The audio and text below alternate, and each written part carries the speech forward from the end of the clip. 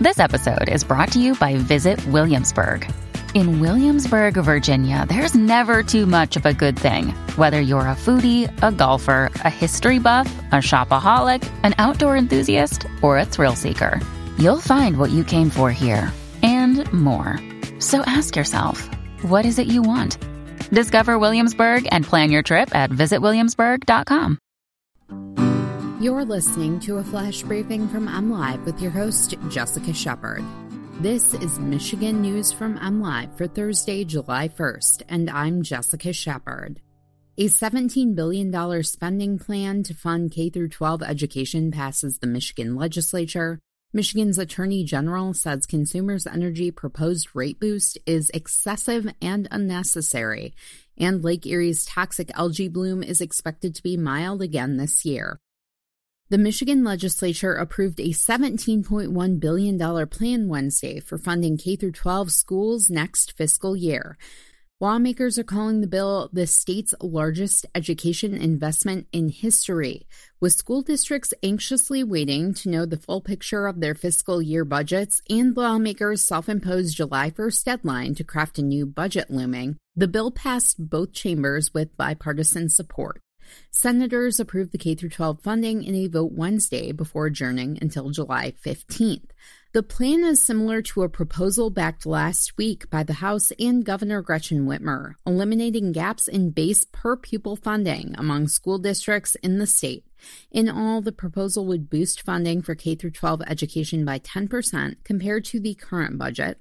Under the bill, the base per-pupil foundation allowance would be $8,700. Superintendents, teachers, unions, and other K-12 advocates hailed the move as a historic step toward leveling the playing field in Michigan classrooms.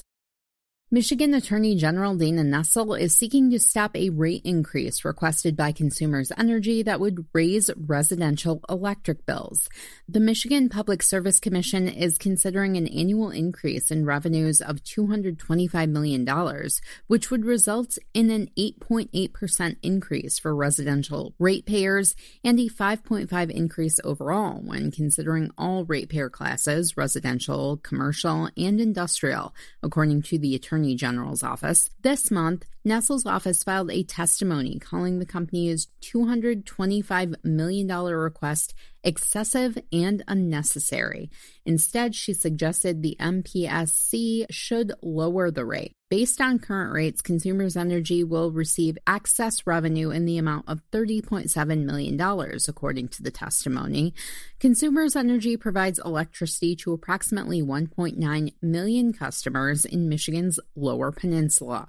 The average household served by Consumers pays just below $4 a day for electricity this year, below the national average, said Katie Carey, Director of External Relations at Consumers Energy.